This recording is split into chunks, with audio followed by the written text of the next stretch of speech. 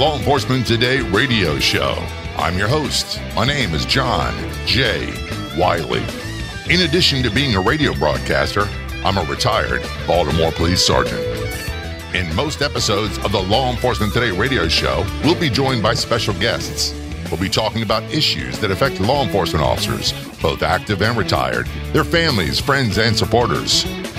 We'll also be discussing incidents in the news from the perspective of those in law enforcement. Visit our website, lawenforcementtoday.com, and be sure to like and follow us on Facebook. Search for Law Enforcement Today. The Law Enforcement Today radio show is brought to you in part by Transformations Treatment Center.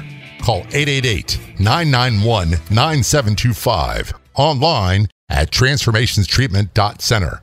Transformations Treatment Center provides a comprehensive range of treatments for addiction, substance abuse, co-occurring mental health disorders, and PTSD. Transformations Treatment Center has a nationally acclaimed veterans and first responders treatment program, offering rehabilitation and holistic treatment for all those suffering from substance abuse problems.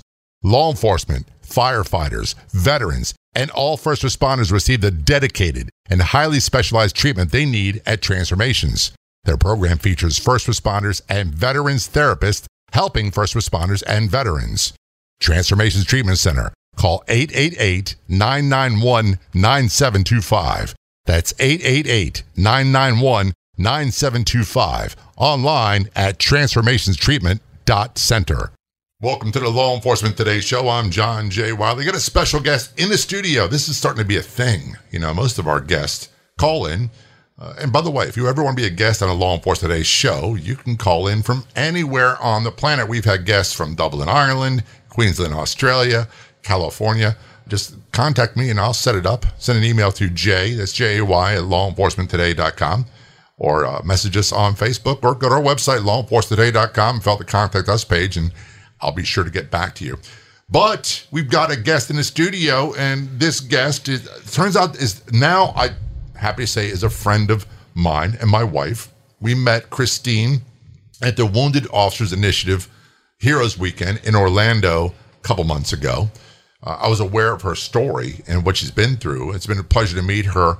And Christine, thanks for joining us in the studio. Thank you for having me. It's a pleasure. And, you know, we've been trying to make this happen for a while, and I think it's safe to say you were a little uncomfortable at first. It's not like you've got a profound story to tell. You got a story that will inspire people, and you do a lot of inspiring things to help people. But I can understand your reluctance to want to talk about it because, well, it's upsetting stuff, and some people may not understand.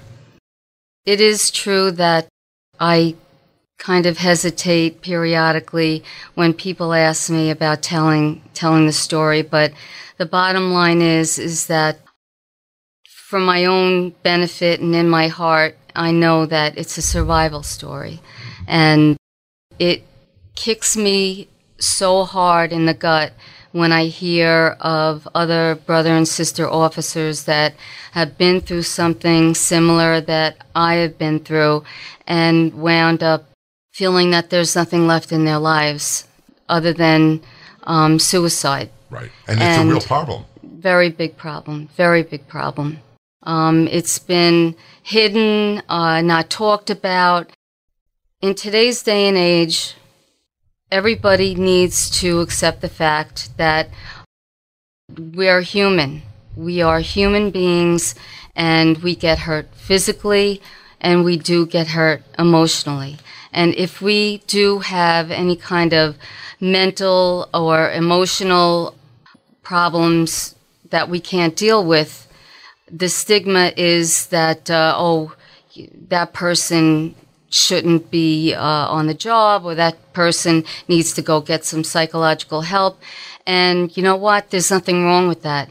Because if we, and I've said this a numerous amount of times, if we get hurt physically, if we break an arm, or we pull something in our back, or something along those lines, we go for physical therapy, we go to the doctor, we get medication, but God forbid, we have any kind of emotional problems, nightmares, or flashbacks or so on and so forth. Something like that could be taken care of very easily. Very easily. Light at the end of the tunnel for those struggling. I always say, stay in the fight because it does get better. Don't give up. Don't fall prey to the permanent solution for a temporary problem.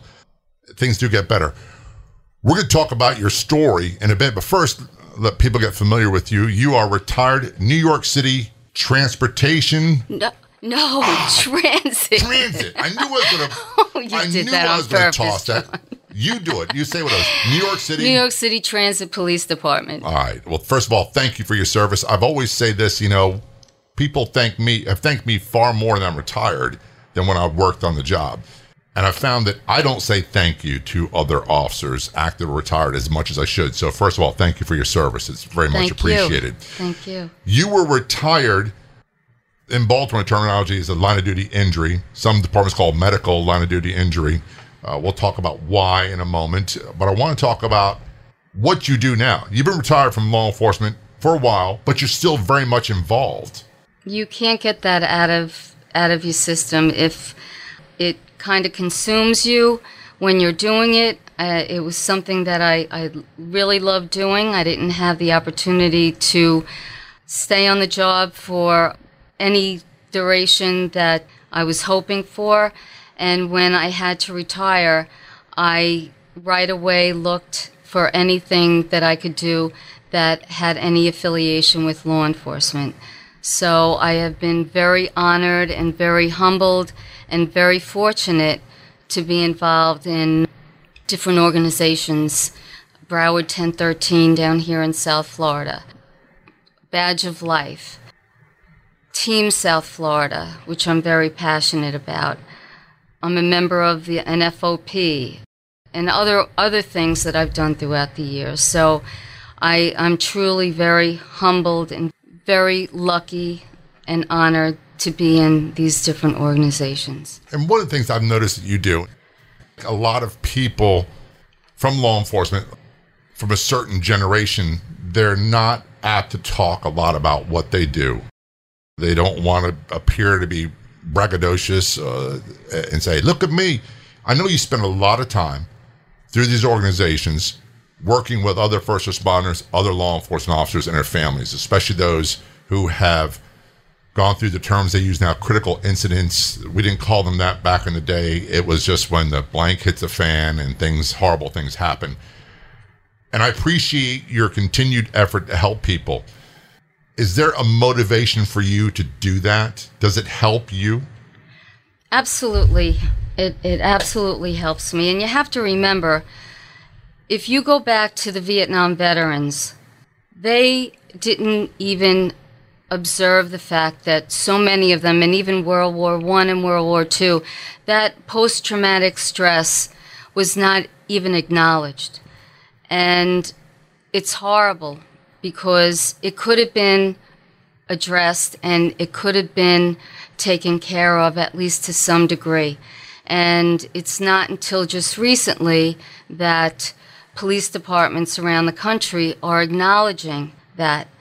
A lot of the police departments acknowledge it in their own way. They don't acknowledge it for the sake of the police officer. And should a police officer have or start to have anything that is diagnosed PTS or PTSD, there are doctors out there or psychologists, counselors that can address it right away so that what happened to me would not happen to them. And what happened with me years ago wound up almost taking my life physically, but I survived it, thank God. And the emotional part started totally taking over my life. And that is nightmares that I had, and that is flashbacks that I had. And it was a fellow officer that I'm sure he didn't mean to say it to me to be obnoxious or realize, for that matter, what an impact it made in my life. But he said, Christine, if you turn around and you let the job know that you're having any kind of nightmares or flashbacks or anything like that, do not let them know because they're going to fire you. And unfortunately, that still occurs in a lot of agencies. Yes. Workman's comp rules and all that stuff, the laws have to change.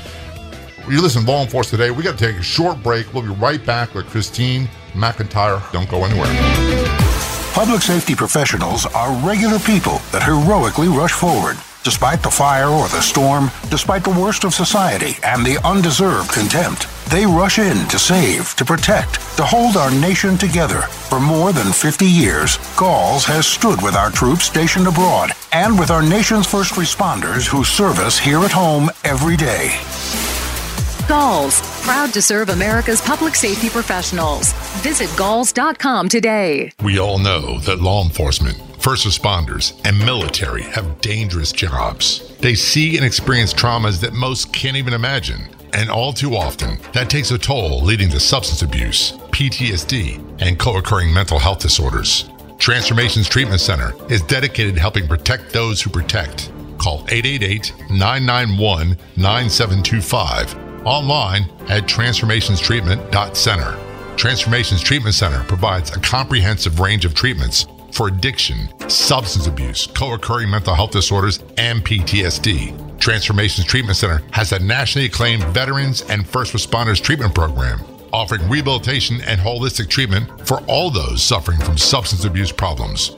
Law enforcement, firefighters, veterans, and all first responders receive the dedicated and highly specialized treatment they need at Transformations. Their program features first responders and veterans therapists helping first responders and veterans. Transformations Treatment Center. Call 888-991-9725. That's 888-991-9725. Online at transformationstreatment.center. This is Globekeeper, the all-new platform revolutionizing law enforcement and security management. Globekeeper provides you and your team the ability to coordinate like never before using officers' personal smartphones. Globekeeper provides real-time situational awareness, interagency collaboration, plus security and compliance. Safety is priority number one. Manage officers, vehicles, GPS trackers, and cameras in one place. Share location, video, audio, pictures, and text between unlimited team members, command centers, and agencies. Lives are on the line.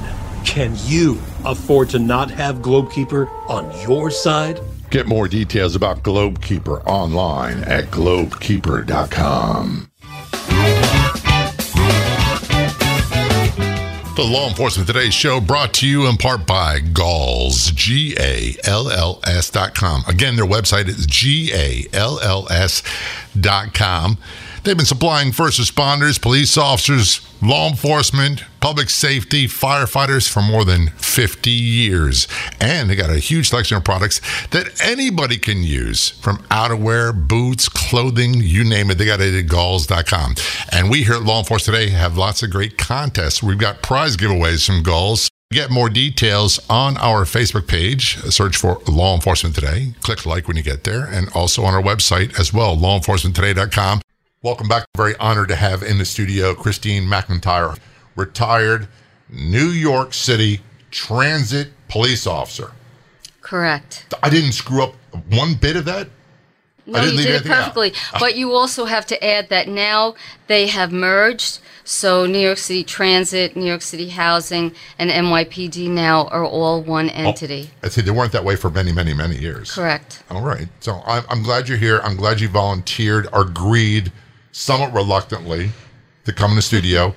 And you know, so far the interview is going great. I know you're reluctant to talk about things because a lot of the stories we talk about in the Law Enforcement Today show involve police officers, family members talking about horrific incidents that happened to them or a family member that had tremendous impact on them, not just physically, but also mentally and emotionally. And I always say that the news media will say the good news is the officer will survive, and that's it. They don't seem to talk about what happens afterwards, and they lose so much inspirational content about how these people overcome and build the life that they want to have in spite of the horrors they went through. So we're going to talk about some stuff that's uncomfortable. And that's quite all right that it's uncomfortable. I still get uncomfortable talking about certain things from my time in the Baltimore Police Department. I sometimes get emotional. I get agitated.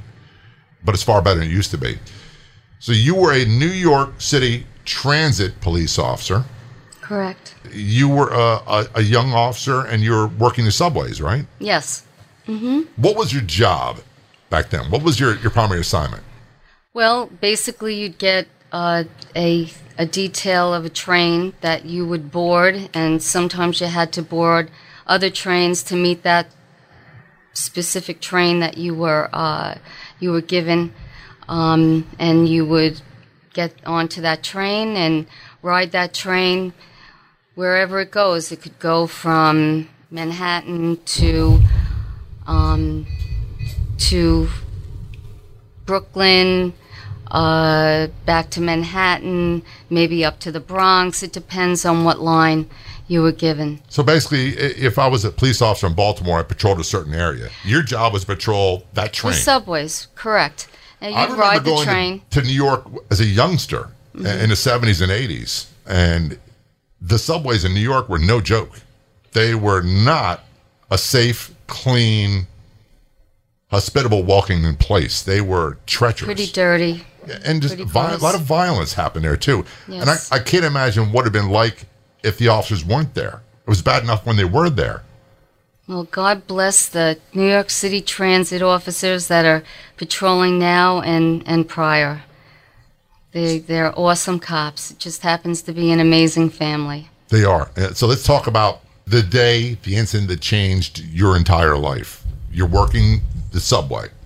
When we first got out of the academy, for several months you're working a 8 p.m. to 4 a.m. in the morning, 8 Ps they call them. And we patrol by ourselves. And as many cops know, in New York City, the subways, even then, and I think still to this day, the radio capabilities were very poor. And that's got to do with the transmissions. the being in the hole and everything Correct, else. Yeah. yes. Okay. I was meeting my train. It was December 14th in 87, and I was happy as a pig in you-know-what. Well, I shouldn't use that. Yeah. That's not good. I was very, very happy. And I loved the job. I was going to meet a train, and I was on an R train, boarded at 59th and going down to Lexington Avenue. And I always went and met the conductor in the middle of the train to let them know that I was on the train. So I go in, everything's fine, there's a lot of people, it's Christmas. We start the train going into the tunnel, and the conductor alerted me that something was going on, and suddenly the train stopped in the middle of the tunnel, which is black, it's dark. The conductor came up to me and said, "We have somebody walking on the catwalk." And for people who aren't familiar with the catwalk, it's something that probably the construction workers, the railroad workers, would use to get from station to station inside the subway system. And say, if the train was there, it was a ledge, about 19 inches wide. So just enough for a person to fit while the train is going through in case they had to be protected. So the train stopped, the conductor opens up the door, and at that time, we had a lot of problems with the homeless. The quote-unquote very rich people in the area were making complaints to the mayor and the commissioner that these poor people were not getting treated properly, so they were getting arrested all the time. Our jobs were to just bring them in and then exit them out of the system. You got to face the fact that the majority of these people that were living inside the subways are emotionally disturbed. Mm-hmm. So I see this guy coming my way. I'm hanging out of the train, 1 foot inside the train, 1 foot outside the train on that ledge there, the catwalk. And this guy comes and he brushes past me and stops. And I turn and I said, "Sir, please get on the train. You're not supposed to be here." And he looks at me. I said, "Get on the train." And at that point, I had radioed in to Central that I had a call and what was going on, and there was no response. The guy looks at me and he pushes me. So I told him, "You're under arrest. Get up against the train." I was like, "What the heck are you doing that for?" So he gets up the train. It's not needed. Right. If someone puts their hands on you, they got to go to jail. Right. That's just the way it was. So he puts his hands. Now, I didn't have my gun out. I didn't feel as though it was necessary to have my gun out because everybody says, "Why didn't you have your gun out?" I did have my nightstick out, but I was able to get my handcuffs, and he went up against the window of the train. Everybody's looking through, and when he did that, I went to cuff him, and he turned around with the blade in his other hand, grabbed the right side of my head, and slit my throat. And I grabbed my throat, and there's blood gushing out, and I said, "You son of a what the hell?" So I took my nightstick, and I slammed him in the neck and the head 3 times. The 3rd time, my nightstick flew, and it flew down. So then he started going crazy, and we started fighting. So you're fighting the man with your throat slit. Yeah. Bleeding profusely. Yeah. And probably the fighting. blood on the stick in your hand is what made you lose control of the nightstick. In all actuality, I used my left hand, but I'm a righty, so the stick was in my right hand, and that went flying. But we started fighting. He started to keep coming down on me.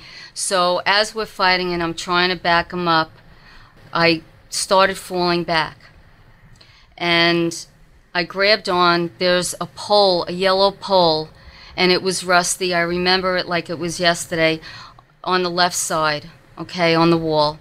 And I'm falling back, and I figured that if I fall back, I'm done. So, and you got to understand, why didn't I pull my gun? Well, because he kept on slashing me. My jacket was all ripped up. Our holsters had some type of lock on it that you had to turn it close to your body in order to turn it and pull it out. And I didn't have time to go and do that. So, meanwhile, my off-duty, which I had a shoulder holster on, from the fighting was swinging around, and I couldn't get that either because I had a winter jacket on. But anyway, I'm grabbing on to the yellow pole, and I'm starting to fall back. And as I'm falling back, the yellow pole is loose. So I grabbed the pole off the wall. I pulled it off the wall, and I used that to hit him back and forth to try to get some room between he and I so I could get my gun out. Some separation. We're going to take a short break. We're talking with Christine McIntyre. Obviously survived a life and literally death struggle in the subways of New York. We're going to take a short break. We'll be right back. Don't go anywhere. We all know that law enforcement, first responders, and military have dangerous jobs. They see and experience traumas that most can't even imagine. And all too often, that takes a toll, leading to substance abuse, PTSD, and co-occurring mental health disorders. Transformations Treatment Center is dedicated to helping protect those who protect. Call 888-991-9725. Online at transformationstreatment.center. Transformations Treatment Center provides a comprehensive range of treatments for addiction, substance abuse, co-occurring mental health disorders, and PTSD. Transformations Treatment Center has a nationally acclaimed veterans and first responders treatment program, offering rehabilitation and holistic treatment for all those suffering from substance abuse problems. Law enforcement, firefighters, veterans, and all first responders receive the dedicated and highly specialized treatment they need at Transformations. Their program features first responders and veterans therapists helping first responders and veterans. Transformations Treatment Center. Call 888-991-9725. That's 888-991-9725. Online at transformationstreatment.center.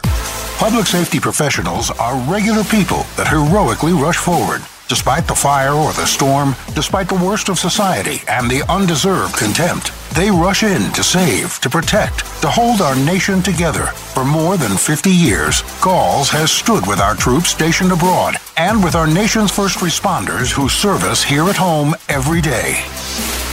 Galls, proud to serve America's public safety professionals. Visit galls.com today. Back to the conversation with Christine McIntyre, retired New York Transit police officer. Christine, I'm listening to your story, and I've heard your story before. I'm getting anxious listening to your story. And I know what you said. You made a couple comments. People say, why didn't I do this? I did that to myself for years. You did what you had to do to make it through. When we left off, your throat had been slit, you're in a fight, you lost control of your nightstick, you weren't able to retrieve either your service weapon or your off-duty. You grabbed a rusty pole and were trying to defend yourself from further attack from this emotionally deranged person with your throat slit. The blood must have been everywhere. Yep. Yeah, it was. But that's not going through my mind. That wasn't going through my mind at the time. What was going through your mind? Just to freaking get this guy. You know, what purpose was he attacking me? Obviously, we later found out he was an escapee from a mental institution in Connecticut. But I just wanted to survive. So at that point with the pole, I started swinging the pole back and forth at him, and I was hitting him. And as I was hitting him, the pole broke in half, and he grabbed the other side of the pole that broke in half and started hitting me with it. So in those moments that he was hitting me, I was able to then back up and get my gun and pull it out and point it to him. And at that moment, he turned his back and started. So the danger of him continuing the attack on me was stopped. So in my mind, you know, I'm not going to shoot this fleeing felon, right? There was nobody in front. So I didn't shoot him, but I followed him to the back of the train on the catwalk. And as I'm walking, I'm trying again to radio in. The radio's still not working. I get to the back of the train and I see he jumps down onto the tracks. And at that point, I start losing feelings in my hands and my feet. Everything's starting to tingle and I'm losing everything. So I holstered my gun and I turned around, still trying, because I had the walkie-talkie that was still clipped to my collar, and nothing, still dead. So I get to the train opening where I had exited and all this stuff happened, and all the people are screaming in the train. And I'm still trying to get some kind of transmission with the radio, and 3 people, a husband and wife and another female, started screaming and told people, get off the chair, get off the bench. So they got the people off the bench, and the husband laid me down and took the radio from me and started trying to make transmissions. And the other female grabbed, she had a scarf on her neck because all 3 worked for an airlines. Okay. All 3 of them. She took the scarf that was on her neck and tied whatever and, you know, kept the pressure on my neck. And the husband of the other female, Dale and Terry Demetropoulos, I think that's their names, and Myrna Bonet, she was the other one. And the train would not move because the motorman refused to move the train because he was afraid he would hit this guy. Now, we were going one way. The guy went back to the other station. My assailant went back to the other station towards the back of the train, and they wouldn't move the train. So it took them all this time to get the train moving, and by the time we got to the next train station, the press was all there. They were all there. So they heard the police radio, and they were able to hear what was going on. So these people basically saved your life. Correct. Because when you started getting the tingling feeling in your legs and your hands, you were bleeding out. That was... Yes. I'm no doctor, but that's one of the symptoms of blood loss. Right. How much blood had you lost? Did they say at the hospital? I don't remember. I don't know. I'm not surprised. Did you lose consciousness when you were transported to the hospital? I was in and out, but the emergency service people there, they kept talking to me, and when I get into stressful situations, I really try. I don't know why. I guess it's some kind of mechanism that takes over. I started trying to make something funny. I was making jokes. Don't rip my pants, because they had to zip up the pants with a scissor. I was like, don't do that to my pants. So, I remember those things, and it's so ridiculous how certain things stay in your mind, But what you described is like, I can't speak for everybody else, but I can tell you that's like a nightmare scenario. This typical nightmare is the gun doesn't work. Nightmare scenarios that are out there. This was just one, and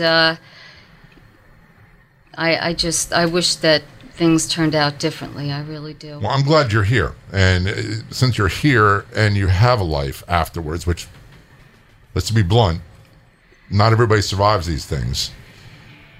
You're able to take your experience and help benefit other people who are struggling with other things, which is, I think, very valuable and is something we need more of, not just in the law enforcement community, but in our communities across the United States. We need to have that sharing of information that we all go through really, really dark times and difficult times to some degree or another, but we can all find a way to get beyond them. We're going to take a break. We'll come back. We're going to talk about your recovery process from the physical injuries and also the mental and emotional injuries that occurred as a result of this incident. This is Law Enforcement Today. We'll be right back. This is Globekeeper, the all-new platform revolutionizing law enforcement and security management. Globekeeper provides you and your team the ability to coordinate like never before using officers' personal smartphones. Globekeeper provides real-time situational awareness, interagency collaboration, plus security and compliance. Safety is priority number one. Manage officers, vehicles, GPS trackers, and cameras in one place. Share location, video, audio, pictures, and text between unlimited team members, command centers, and agencies. Lives are on the line. Can you afford to not have Globekeeper on your side? Get more details about Globekeeper online at globekeeper.com. Public safety professionals are regular people that heroically rush forward. Despite the fire or the storm, despite the worst of society and the undeserved contempt, they rush in to save, to protect, to hold our nation together. For more than 50 years, Galls has stood with our troops stationed abroad and with our nation's first responders who serve us here at home every day. Galls, proud to serve America's public safety professionals. Visit galls.com today. Epidemic, America's public health crisis. These are all terms that describe the current problem of drug and alcohol abuse in the United States. Countless lives are lost, and heartbroken families are too many to count. Transformations Treatment Center is dedicated to saving lives. Call 888-991-9725 and online at transformationstreatment.center. Transformations Treatment Center provides a comprehensive range of treatments for addiction, substance abuse, co-occurring mental health disorders, and PTSD. Transformations Treatment Center has many acclaimed treatment programs, offering rehabilitation and holistic treatment for all those suffering from substance abuse problems. Transformations Treatment Center. Call 888-991-9725. That's 888-991-9725. And online at transformationstreatment.center. We are in the studios with Christine McIntyre, retired New York Transit police officer. I'm John J. Wiley, and just to recap, if you're joining in now, Christine was viciously attacked on a subway in New York City. Throat was slashed, severely injured, on the brink of death. I know it sounds dramatic to say that, but that's really what happened. And you went to the hospital. You started the process of physical recovery. Correct. And from what I know of you and your story, the physical recovery was probably the easiest part of what was in store for you. For the most part, correct. Yes. How was life after this incident and after you began to heal physically? Well, I really wanted to make sure that I was able to go into the subways. I was out for 7 months. I was in physical therapy for 2 years, 3 times a week for the first year, 2 times a week for the second year. And I had no use of I wasn't able to turn my head. My bicep in my left arm, that was completely sliced, as was the muscle in my neck. From that statement that was said to me that day in the hospital, it just resonated in my mind for a very long time about any flashbacks or nightmares, that I should just keep them to myself. Don't tell the department is what you were told. Don't tell the department. And that's exactly what I did. I started getting flashbacks. When I was in the subway and that happened to me, I remember this copper taste in my mouth. I'll never, ever forget it.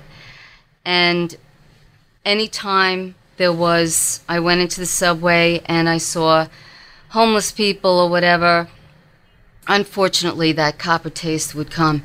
And I said, it's got to be normal. It's fine. I'm okay.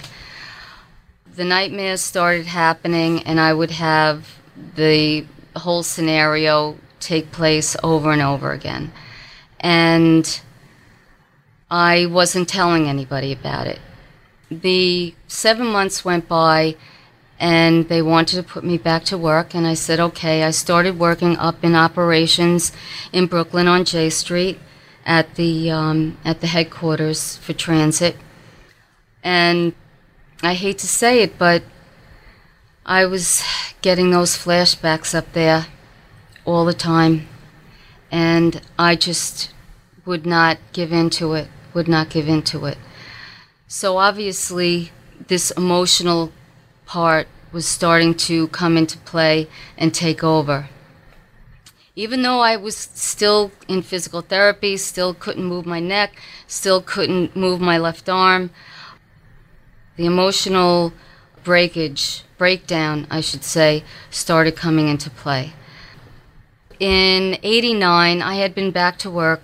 In '89, I was, my former husband and I had gotten married, and I was having a lot of problems. I had been drinking a great deal, trying to probably shade or cover what was going on at the time. I had gone to see a counselor. He had been a former transit cop, if I'm not mistaken. His name, if I'm allowed to say, is Sal Conti. He had a practice across the street from Madison Square Garden. And I had spoken to him, and I told him what I was going through. And he said, Christine, you need to come in so we could talk. So I had gone in, and he had given me a few tests and spoke to me. And at that time, he had put me with the doctor that had been affiliated with his practice there. And at that time, they diagnosed me with post-traumatic stress severe. And he said, Christine, you got to stop working. You have to stop working. You're killing yourself. because I was drinking profusely just to go to sleep. And I told Sal, I said, Sal, I am not stopping my job. I love this career. I'll be fine. I will find a way to get through this. I'll find another way to get over this. I know I'm going to be okay. This is something that I wanted to do. This is something that's embedded in me, and I am not going to give this job up. So from that point, I said to myself, that's it. I'm done. I am not going through any of this. I am fine. I'm going to be fine. Maybe for a couple of months it was okay. But my former husband and I were fighting all the time. I was still getting those nightmares. And the nightmares started coming in heavy duty. And I would wake up in the middle of the night and I would be hitting. I would literally turn. One time I almost punched him in the head. It was basically overtaking my life. I started getting to a point where I couldn't socialize anymore. I couldn't speak to anybody because people would talk about things, and my life, nobody would understand where I was, what was happening to me, so why should I share it with anybody? That rings a lot of bells of familiarity to me. I can tell you that. I didn't want to talk to anybody. Yeah, I mean, it was, and usually I'm the type of person, I listen to everybody. I'm the problem solver. Everyone talks to me. I would do that over and over again. And meanwhile, all this stuff was accumulating inside of me, and it was just a time bomb waiting to go off. I started getting paranoid. I started being afraid to go outside. I was not eating properly.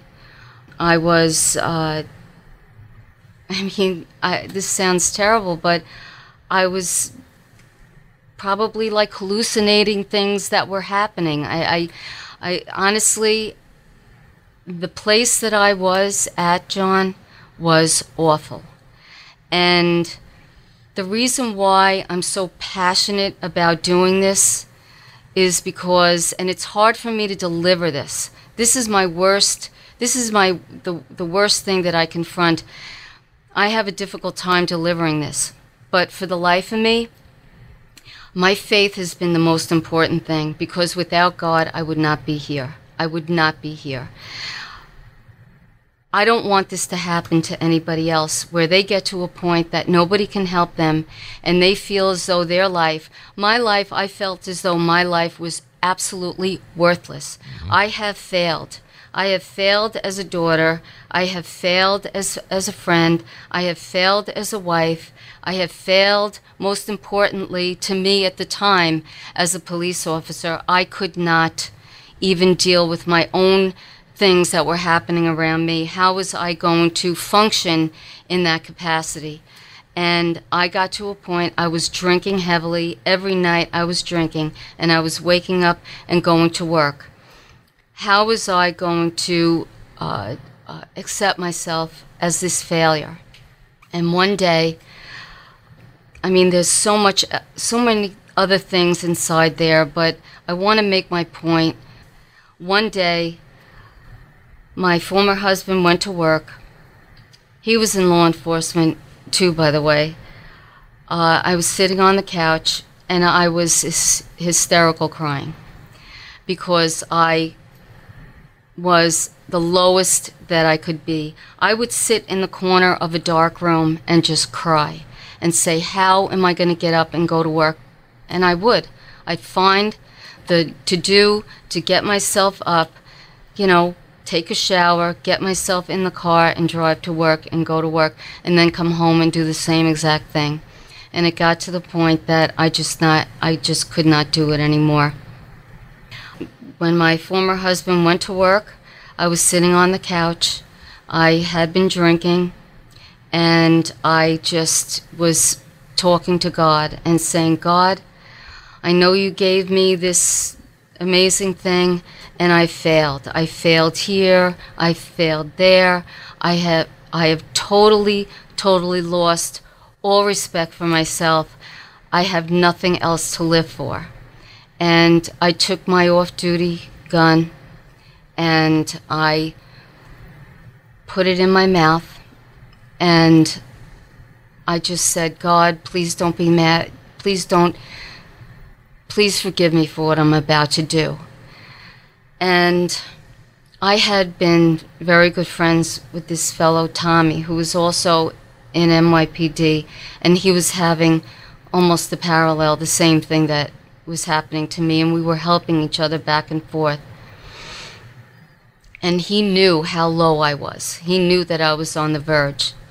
And the phone rang, and I knew, for whatever reason, I knew it was him.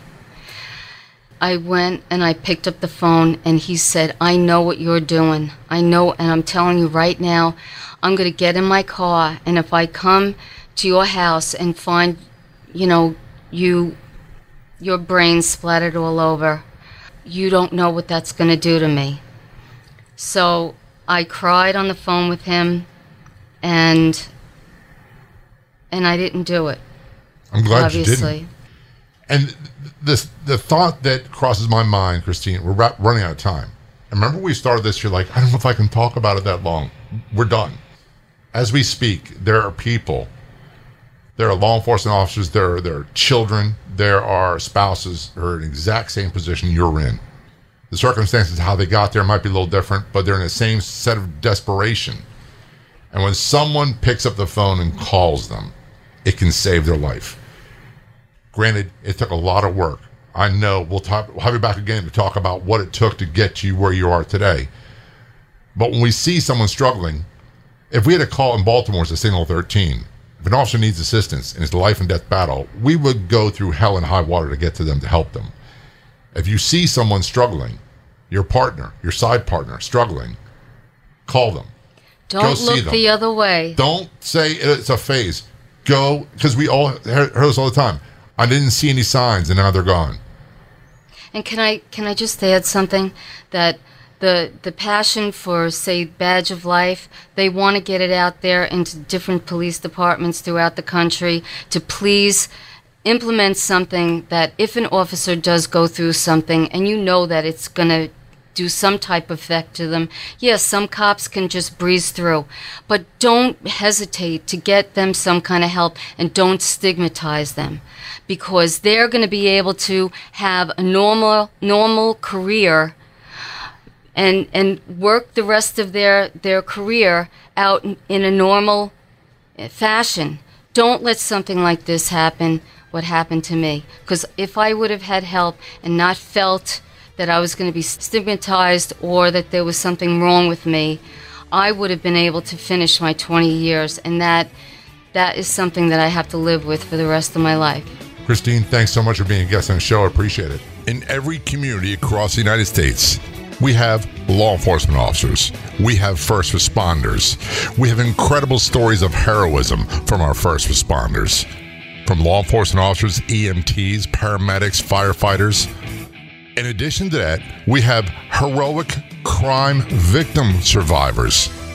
If you want to tell your story, feel free to contact us. We'd love to have you as a guest on the Law Enforcement Today show. We made it so easy to get a hold of us, too. There's many different ways. Go to our website, lawenforcementtoday.com. You can contact us on our Facebook page, Twitter, Instagram. Heck, send me an email. My email address is jay, that's J-A-Y, @lawenforcementtoday.com. I'd like to thank our guests so much for coming on the Law Enforcement Today show. We've got another great guest heading your way next week. Don't miss it. Until then, this is John J. Wiley. See ya.